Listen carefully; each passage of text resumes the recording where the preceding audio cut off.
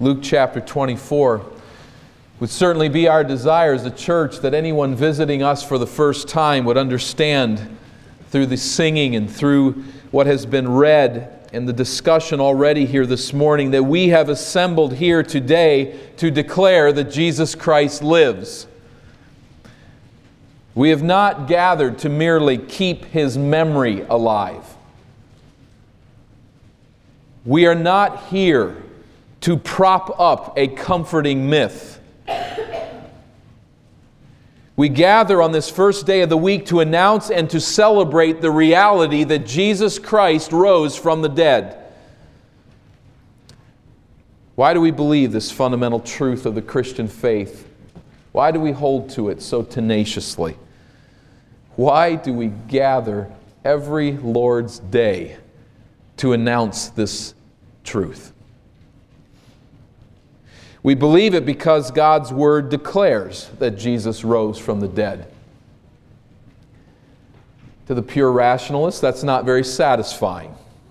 How do you know God's Word is the truth? God's Word says it. All kinds of books say all kinds of things. How can you believe what this book says?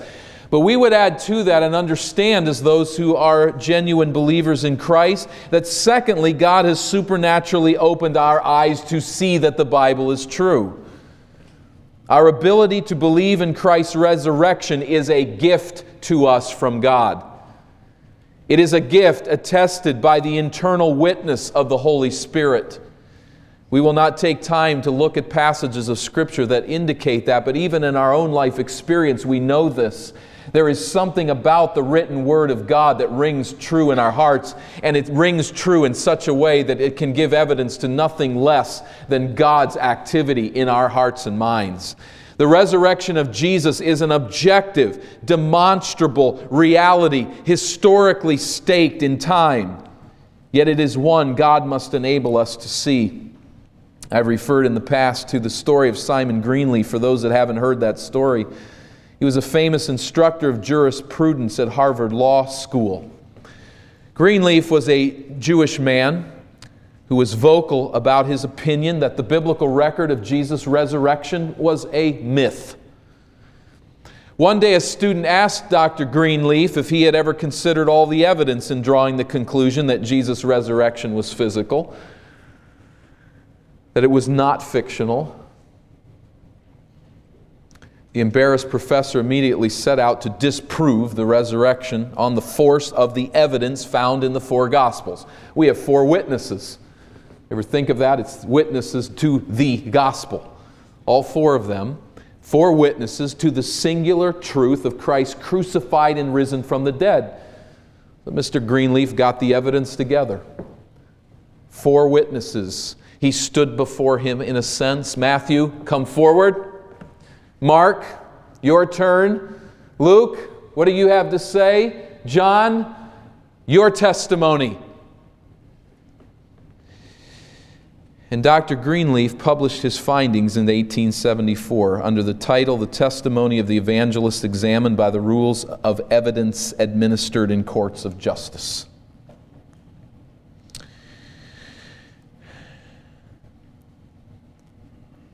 After lengthy investigation of the four gospel accounts, Dr. Greenleaf concluded that Jesus Christ rose from the dead.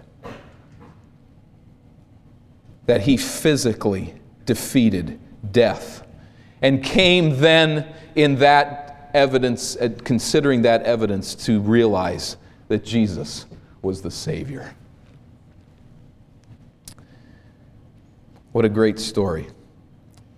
The apostolic witnesses proved to him beyond reasonable doubt that Jesus had rose from the dead. But we know that there's something more going on there, don't we? Those of us who have walked with God for some period of time, have come to saving faith in Christ, we know what's going on there with Mr. Greenleaf.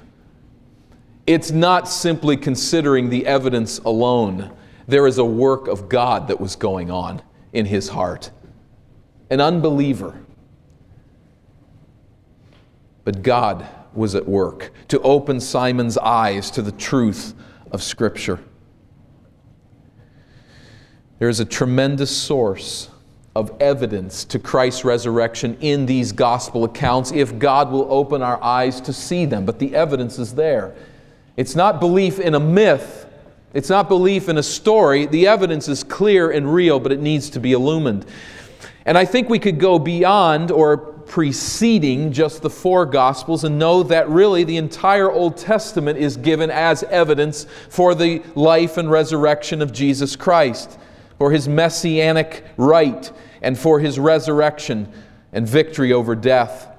No human being could possibly coordinate the efforts of prophets separated by hundreds of years to perfectly prophesy Christ's death and resurrection. It's humanly impossible. These prophecies are couched in such a way that they will not permit imitation. There's a bit of a hiddenness and a mystery to them so that people couldn't just go out and imitate them. But nonetheless, they're scattered through the centuries through prophets who do not know one another and cannot coordinate efforts. And laying out these prophecies, they come and point us irresistibly to the person of Jesus Christ, to His work, and to His resurrection from the dead. They are demonstrable proof that Jesus lives. But they are also realities that God must enable us to see. It's all there. It's all testable. But God must open our eyes. We find here in Luke 24 one of the most dramatic historical accounts of such a divine enlightening. And I trust that we could see ourselves in the story. Luke chapter 24, it is Sunday. On Friday evening, as grief assaulted the very core of their beings, the followers of Jesus returned to Jerusalem. They're just outside the city. They come back into the city, and they are left there to rest for 24 hours in obedience to the law. They really have no other option. It is now the Sabbath beginning at sundown on Friday night. They have a 24-hour period to rest, and then sleeping through Saturday night. They get up early on Sunday morning, several women returning to the tomb to find that it is empty. Two angels appear and declare, "Why do you look for the living among the dead? He is not here, He has risen." They're two messengers. These are angelic messengers. They're no different than human messengers in this sense that they have a message to deliver from God. "Why do you look for the living among the dead? He is not here, He has risen." The women hurry away to report this strange message to the other disciples. Two of those disciples leave Jerusalem for their home at the village of Emmaus. They leave apparently soon after the women's report. Despite the evidence, these two disciples remain so lost in the fog of despair that they cannot grasp what has happened. Remember, we read the account from the standpoint of knowing of Jesus' resurrection. They're dealing with this all as it's happening. So the women have come back and said that angels appeared to them and said to them that Jesus had risen from the dead. But they are so yet in the fog of grief, confused. They head home with a lump in the throat that tears cannot dislodge and a hole in the heart that nothing could fill. Their Messiah is dead. That's all they know. Their expectations have been so crushed, their hopes so shattered, that the angel's declaration of Christ's resurrection proves simply incomprehensible, even though Jesus had prepared them with His own prophecies that He would rise from the dead 3 days after His demise. Luke tells the story of these two disciples beginning at verse 13 of Luke chapter 24. At verse 13 we read, "Now that same day 2 of them were going to a village called Emmaus, about 7 miles from Jerusalem." That same day, that is this Sunday, chapter 24, verse 1. It's about a 2-mile walk in that setting and time as they journey to their home village. They trudge along, talking, verse 14, with each other about everything that had happened. Their grieving minds not grasping the meaning of the tumultuous tragedy and mysterious angelic appearances of the last several days. They're undoubtedly recounting Jesus' betrayal in Gethsemane, His trials before the Jewish authorities and the Roman authorities. They're undoubtedly discussing His crucifixion and burial, the missing corpse, and even the vision of angels. What could it all possibly mean? As they talked, verse 15, and discussed these things with each other, Jesus Himself came up and walked along with them. But they were kept from recognizing Him. As they journey along, the primary object of their conversation joins them on the road. They see Jesus, but the Greek text indicates that God may have acted upon them in such a way as to temporarily suspend their natural ability to recognize Jesus.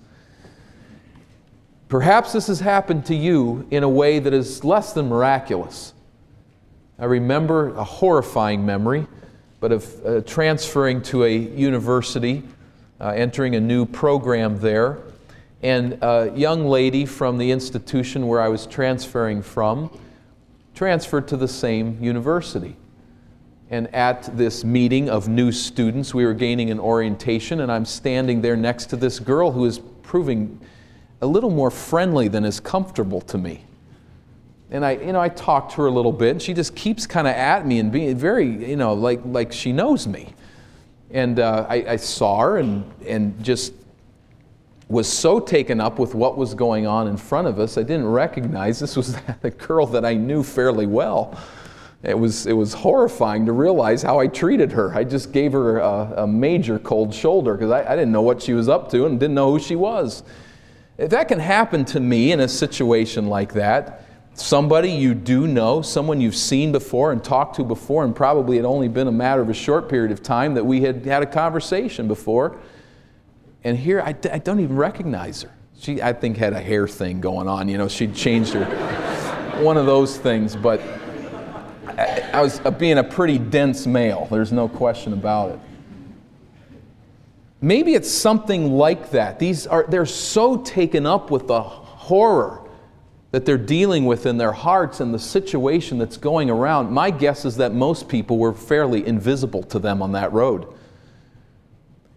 There are people going about their business, traveling home, coming back into Jerusalem. They didn't see any of them. They were dealing with a trauma that no one could really describe or understand but the two of them, and they're so taken up in conversation. This man comes and joins along, and maybe Jesus had a hood on.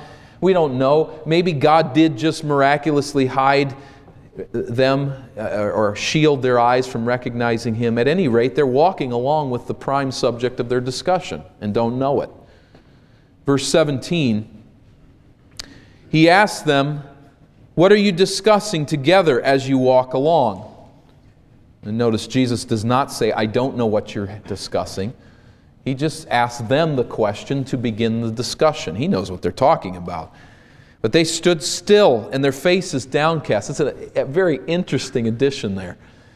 It's so important what they're discussing. The weight of losing Jesus rests so heavily upon them that they stop in their tracks.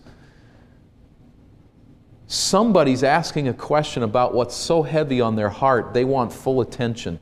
They're not going to just keep walking. They want to look in His face and tell Him what's happened.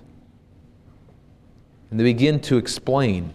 One of them, named Cleopas, asked Him, verse 18, "Are you only a visitor of Jerusalem and do not know the things that have happened there in these days?" It's a use of language that's hard to translate for us, but the basic point is clear. How is it possible? I mean, where have you been? How could any human being walk through Jerusalem and not hear about Jesus Christ? Everybody knew about this account. Everyone was talking about it. Where have you been? How could you possibly not know? Haven't you heard of Jesus? Of these things? What things? Asked Jesus. Again, He's not saying He doesn't know. He just wants them to express what they know. What things are you talking about? About Jesus of Nazareth, they replied. He was a prophet, powerful in word and deed before God and all the people. A prophet, powerful in word and deed, they say to the inquisitive stranger. In word, that is, he was a powerful teacher of God's truth. Indeed, he raised the dead and healed the sick and cast out demons and stilled the tempest and walked on water and made food. Oh, who are you, visitor, that you don't know of this man? Powerful words, powerful deeds. A man of God like you've never known before. However, verse 20, the chief priests and our rulers handed him over to be sentenced to death, and they crucified him. He's gone. The great prophet of God was killed on Friday.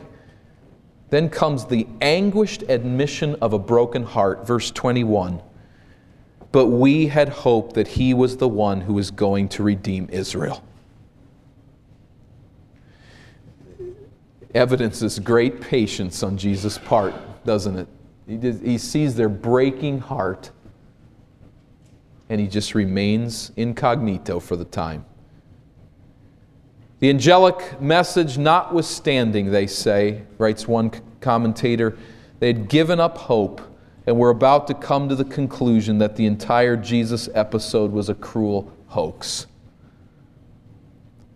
We were hoping that Jesus would lead us in military victory over pagan Rome.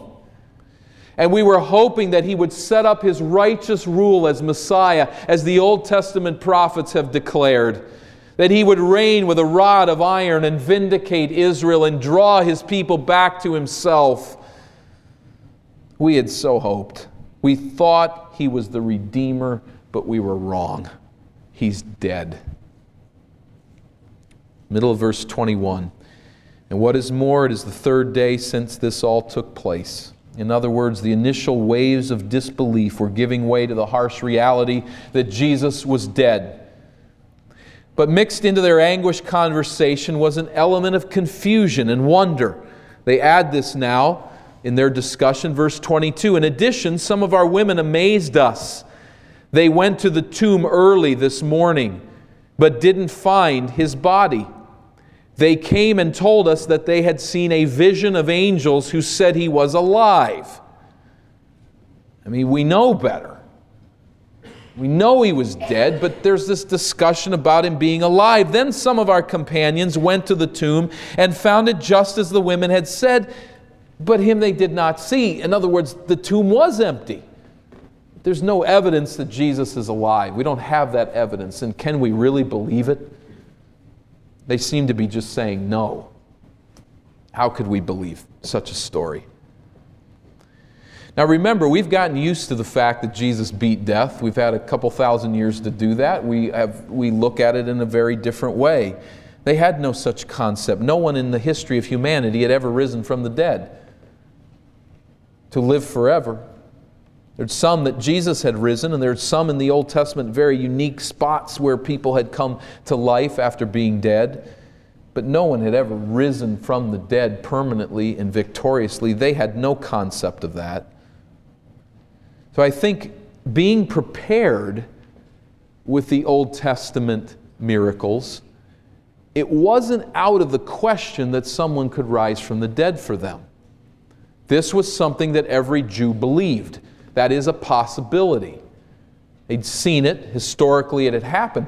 But the idea that Jesus had risen from the dead, there just was no proof, and they just weren't going to open their heart up for another expectation to be dashed. They had trusted that he would be Messiah. They're going to be pretty slow to trust now that he might be alive. So despite the angelic reports, they just don't get it. And having exposed their thinking, Jesus is now ready to teach again. And how gracious that is. Isn't it gracious that he didn't go boo and reveal himself to them? You could have scared them half to death. I mean, isn't it gracious that he didn't show off his resurrection powers and, walk right through them or something like that. He could have put his arm around them also and just very gently said right then and there, "It's me, friends, I'm alive. Don't be frightened. I beat death, and I love you. Serve me," and vanish from their presence. But Jesus exercises patience here. He keeps the knowledge of who He is veiled, and He does something more important. He teaches them the Bible and opens their minds to embrace it so that they are served for life. The grounding then of their experience will not be in their experience. Jesus demonstrating some great power, scaring them half to death and then vanishing. It's not going to be them running around telling the experience. What's really at the heart of this revelation is them running around showing and declaring the truth of God's Word. He's preparing them now to ground all of their experience in the Bible, in the truth of written revelation, and it's all been there all along. So He perhaps keeps right on walking, begins to deliver a lesson to His students that will put fire back in their souls forever. He teaches them a lesson they'll never forget and starts with an attention-getting rebuke. Verse 25.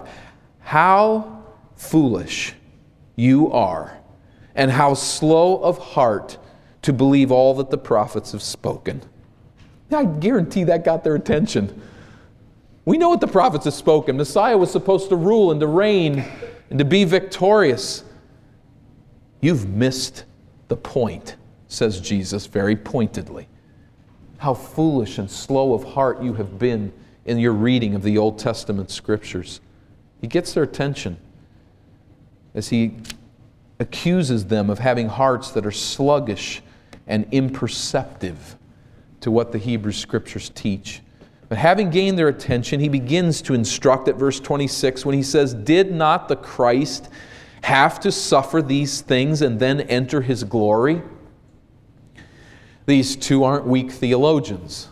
They don't take the rebuke and get offended and run with their scroll under their arm and go home.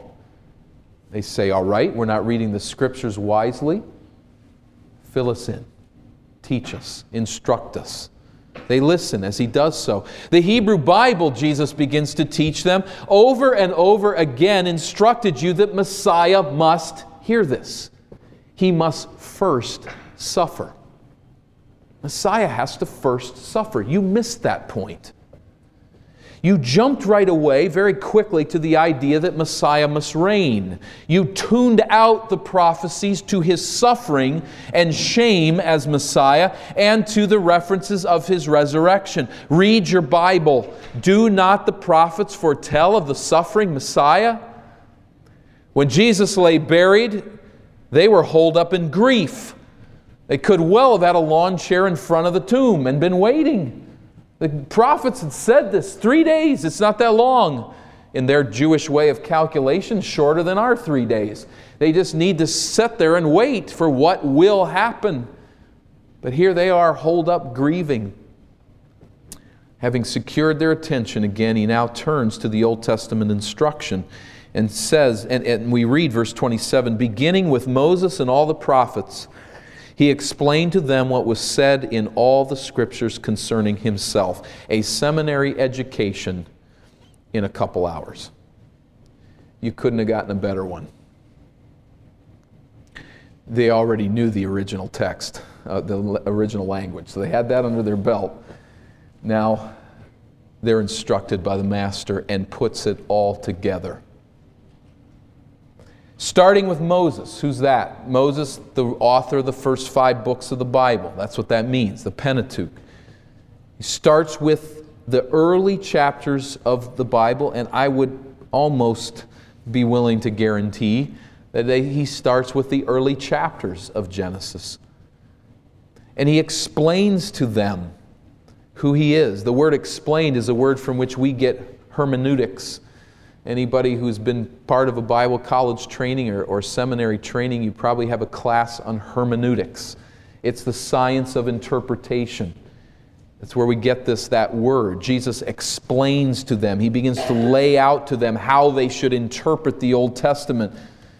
and walks them through the Scriptures, probably starting, or could have started at least at Genesis 1 or 2, or certainly at 3:15, the prophecy of the representative of the serpent's seed who would crush Satan in a mutual death blow. All the way back in Genesis 3, a mutual death blow. He will crush, he will bite your heel and crush your heel.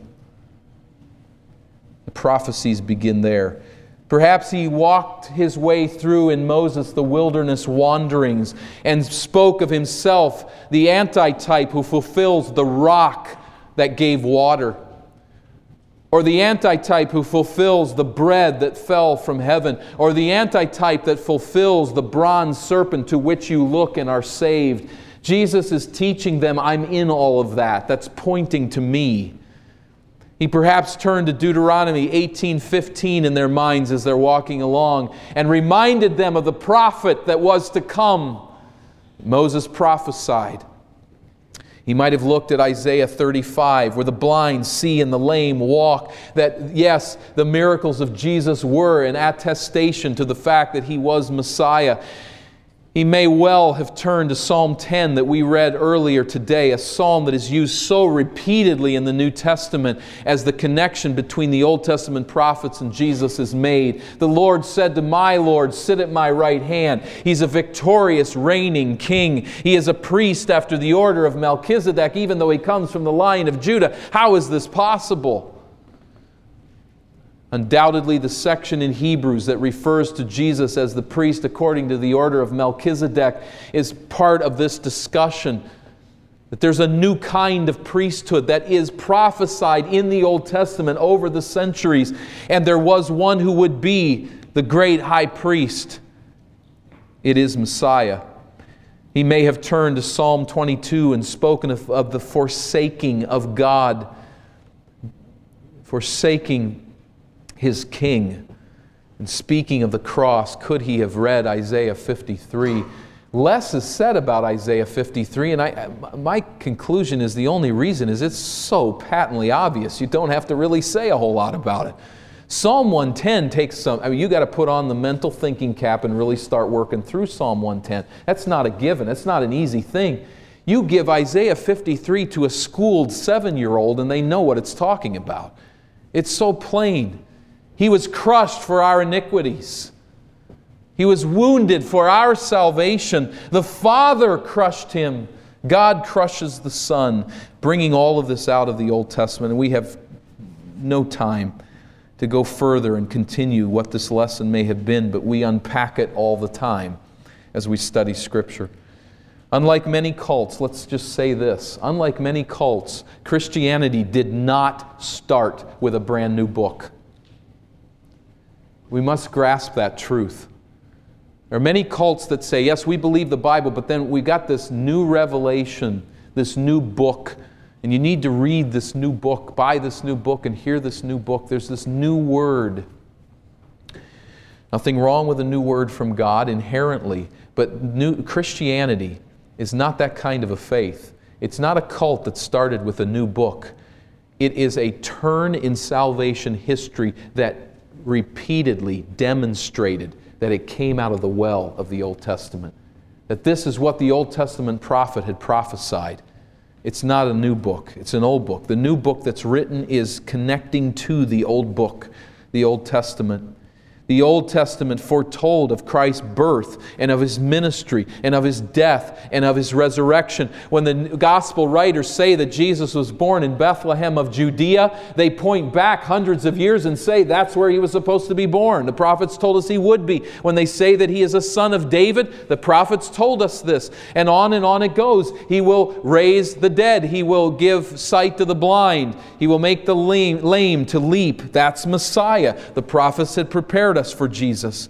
Same with His death and His resurrection. So Jesus says to these two, it's all been there in the Hebrew Scriptures for a very long time. You've been missing the point. And we can say, and I hope that you will grasp this truth. I'd like to close later with a point on this, but just to grasp it here and begin to turn it over in our minds. The Old Testament is Christ-centered. The Old Testament points us to Jesus Christ. That is the agenda of the Old Testament. Jesus is the agenda all the way through. He's the agenda from the very beginning, and He's the agenda to the very end, and He will be the center of all things forever and ever. Well, the connection continues, but now we're talking about a logistical issue. Verse 28, they approached the village to which they were going, and Jesus acted as if He were going farther. I think the NIV is helping us out a little bit here with the acted, but that's the point. He knows where He's going, but they don't. So verse 29, they urged Him strongly, "Stay with us, for it is nearly evening, the day is almost over." So He went in to stay with them. Now Jesus begins to get dramatic. The teaching has been done on this journey, and He wants to make it all settle more. And it'd be a wonderful thing to sit down with Jesus and say, "Why'd you wait that long? Why did you go there to eat? Why did you do what you did in this whole thing?" But He goes with them into their home. We don't know who this is. If it's a man and a wife. I'm not convinced by that, though there are some who would argue that from John. I don't think that's the case, but it might be. It doesn't matter. They go into this house and they sit down. They invite Jesus in. Verse 30, when He was at the table with them, He took bread, gave thanks, broke it, and began to give it to them. Then their eyes were opened, and they recognized Him, and He disappeared from their sight. Jesus reclining at the table, customary in that day for the host to break the bread and pass it around as a symbol of fellowship and friendship. For reasons unknown, perhaps Jesus had so distinguished Himself as the rabbi in the situation that He broke the bread, or maybe they asked Him to. As a symbolic host and honored guest, He breaks the bread, and it's something in doing that they recognize. I think God just probably opens their eyes to see in this moment, this is Jesus. And all that needs to be done is done, and Jesus is removed from their presence. In His resurrection body, He is able to disappear, and He does that. And they asked each other in verse 32, "Were not our hearts burning within us while He talked with us on the road and opened the Scriptures to us?" Only the teacher could do that. Our hearts were burning in us, and if I'm right to add the word again, they had heard the teachings of Jesus and their hearts burned within them again, perhaps, if they had heard Him before. But the teacher was at it again. He was unveiling Scripture and its meaning to them, and their hearts burned with excitement and with knowledge, with light.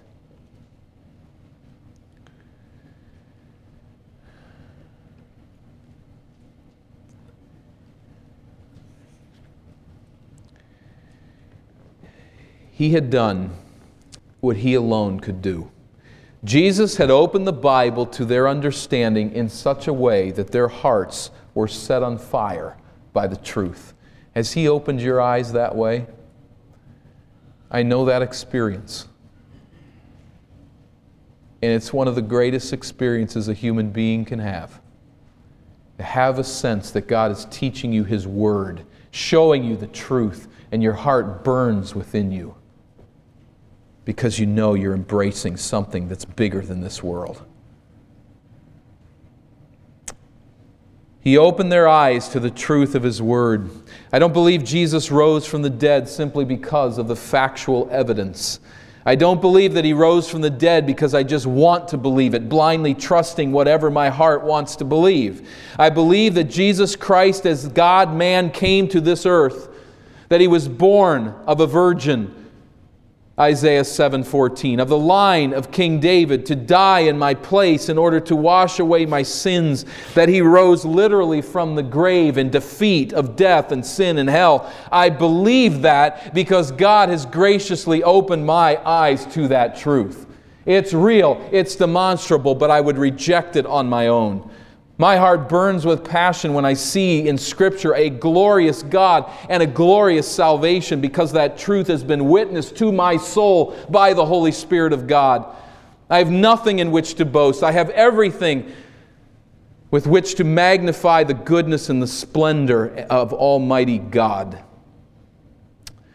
So these newly challenged disciples are filled with this renewed vigor. And they get up, verse 33, and they return at once to Jerusalem. That makes no sense at all. This is in our day. Remember that. There's no street lights. You don't get in a car and turn on the headlights.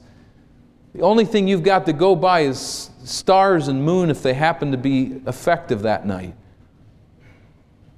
And you go into the treachery of the night. There are thieves along the way. There are wolves that can attack. It's late at night, but their hearts are burning, and it fuels their burning feet, and they very quickly make their way back to Jerusalem. They had news that could not wait until morning. Jesus was alive. They'd seen Him. The women had attested to the testimony of the angels, but they'd seen Him. And remember where they're coming from. They don't know that anyone else has. And so they hustle back to let the disciples know as quickly as they can. They had seen Him. He had put fire in their hearts again, opening their eyes to see the truth of the Scripture. And so transformed were these two disciples, they hurried in the darkness back to the city where death had so recently roared for them to leave. These disciples were done running from death. There is a dramatic and effective testimony to the resurrection of Jesus and His life in your Old Testament scriptures. Contemporary New Testament Christian, I plead with you, know your Old Testament. I know it's harder to read. I know that it's filled with more confusing passages of Scripture. I know it's a tougher slog. Know your Old Testament. It is the Old Testament of the early church. And there are traditions of faith and Christian believers who so overemphasize the New Testament, if that's a possibility, that they begin to reread the Old Testament from a wrong perspective and fail to really understand what it is saying because they spend all of their time in the New Testament. We need to spend as much time as they do in the New Testament if we can. But don't pack up your Old Testament and put it away. It is the witness to Jesus Christ. The prophets are telling a story. The Scripture is written to point to Jesus Christ. We can't put it away. We need to read it. We need to know it. We need to understand how it points to Christ. We need to emphasize, we need to celebrate the continuity of the two testaments. There are differences on either side of the cross for God's people, but there are many continuities. There are many connections between the two. It is one book. The Old Testament is a Christ-centered document. Now, that doesn't mean Jesus shows up noticeably on every page. We don't want to follow the error that some in the early church made of saying that the Old Testament is a mysterious and secretive New Testament. And so you figure things out and everything's pointing to Christ and nothing's really literal, nothing really happened as it's said. It's just all a veiled reference to Jesus. No, it's not. Jesus isn't in every single line and every single page, at least noticeably. But He's there in the whole storyline. He's there at the center of it all. The Bible, the Old Testament, is Christocentric. There is a major and important emphasis then on the birth and the lineage of Messiah. There is a major emphasis on the suffering of Messiah, and even some reference to the risen Messiah. Although they did not fully understand all of their prophecies, the Old Testament prophets bore witness to the resurrection of Jesus. That means those who would ever preach God's Word, that means those of you who are reading God's Word, if we read the Old Testament week after week after week and never see Jesus, we may not be reading it properly. We need to step back and see the whole picture. We need to realize where the Old Testament is pointing. We need to realize, young people, will you get this as you leave our church? Don't forget this. The Old Testament is Christ-centered. It's a document about Jesus. It is not, in itself, the document of the Jewish faith. that we leave off as distinctive from Christianity. There are Jews who would like to say that, who would adamantly insist upon that point. There are Christians who are beginning to say that these days. They are writing off the Old Testament as the Hebrew Scriptures that have nothing to do with us, and in fact there is a legitimate faith in the Hebrew faith all by itself, the Jewish faith all by itself, that can miss Jesus altogether, and that's just fine. Because it was God's Word and it is their Bible and it's not our Bible, but we'll respect them for having their Bible and finding their way to God, and we will find our way to God in the New Testament. It's hogwash, if I can use a very nice word. The only way you can say something like that is because you have an agenda. And your agenda has a lot more to do with pluralism than it does with biblical revelation. The Old Testament is a testament to Jesus Christ. We have no Jesus apart from that preparation and that guidance. So read it, know it, realize that the Bible is a whole. There's a reason we don't bring our Bibles in 2 volumes. We bring it with one cover. That's the way it ought to be. Unless it's in the original language. I suppose there's a couple of those, but we might have 2 volumes that way. That's okay. We have one Bible because it's all one. There is an overarching divine plan to conquer sin and death. God is the author of that message. And there is hope in the Old Testament and in the resurrection of Jesus. There is hope. There is hope for victory over death. I read recently the account of the Gettysburg, Battle of Gettysburg, and that last major charge referred to as Pickett's Charge. Countless numbers of men going across a mile-wide stretch and trying to get across that stretch of land while shells rain down on them and bullets fly through the air, so many fusing sometimes in midair. It was a march into the teeth of death. And the story is told that when it finally became obvious that it would not work, the few soldiers who remained came back across the field and were running into a woods, running for the safety of that woods.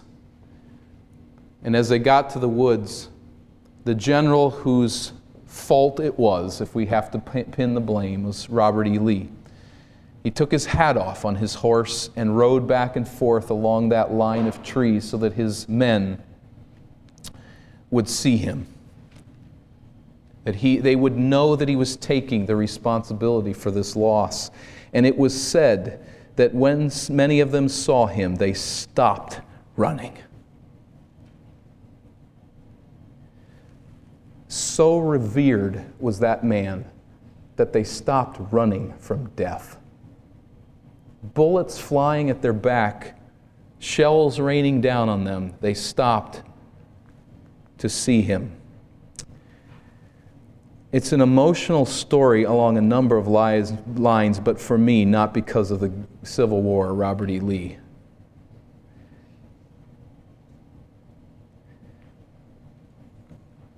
These disciples had not seen a fallen general. They had seen the risen Christ. And they would never again run from death.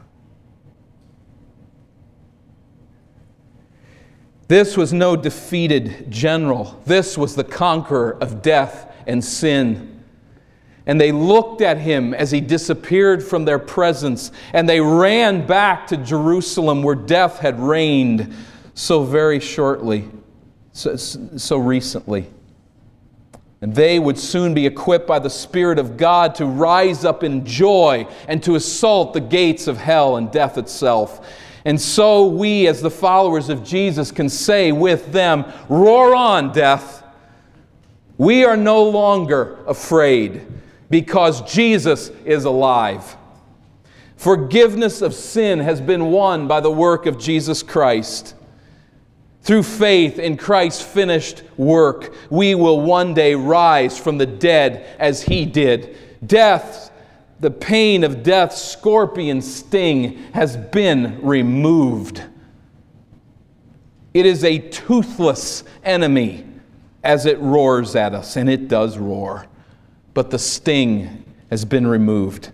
We gather to announce the resurrection of Jesus Christ because in that victory we have been saved for eternity and we have entered into the realm of eternal life. No more fear in death. Did you hear that phrase as we sung it today? No fear of death. That doesn't mean that there's no human fear on a human level, a mystery there, a concern of entering into something we've never experienced before, but it means that we go to bed at night in peace because we know that the cause of death has been dealt with by Jesus Christ. Sin is the cause. Death is the result of sin. Sin is its root and its cause, and Jesus came and uprooted sin. He dealt with the penalty, bearing that penalty, and providing saving life to His people. We gather to announce the resurrection of Jesus Christ because of His victory over death and sin. And that is why we gather on this day and we sing. We rejoice. We lift our voices in the victory of resurrection power. Let's stand together for prayer.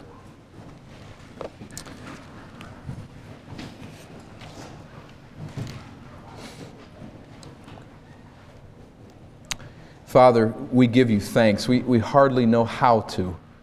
Our words fall so short, and the passions of our heart as they rise to You in prayer, Father, receive them and know that we will have to depend on the Spirit's words and groans to convey to You the thanks of our heart, the wonder of Your resurrection power, and the glory of salvation in Jesus Christ. God, with the weakness of our prayers, we seek with all of our heart to convey our worship, our praise, our glory in the death and resurrection of Jesus Christ. How we give You thanks. How we praise You in His name. If there is, Father, among us one or several who have not come yet to the place of saving faith, I pray that You will draw them to Yourself. I pray that You bring salvation and dawn today in the soul of one who's separated from You. I thank You, God, for those of us who have been enlightened. We haven't lived any better lives in our previous days than any sinner. We come not on the merits of our goodness, but we come on the merits of what Jesus has performed in our behalf. Father, thank You. We rejoice together today and pray that You will receive our songs and our prayers and our worship from hearts that are filled with thanksgiving. In the name of Christ we pray. Amen.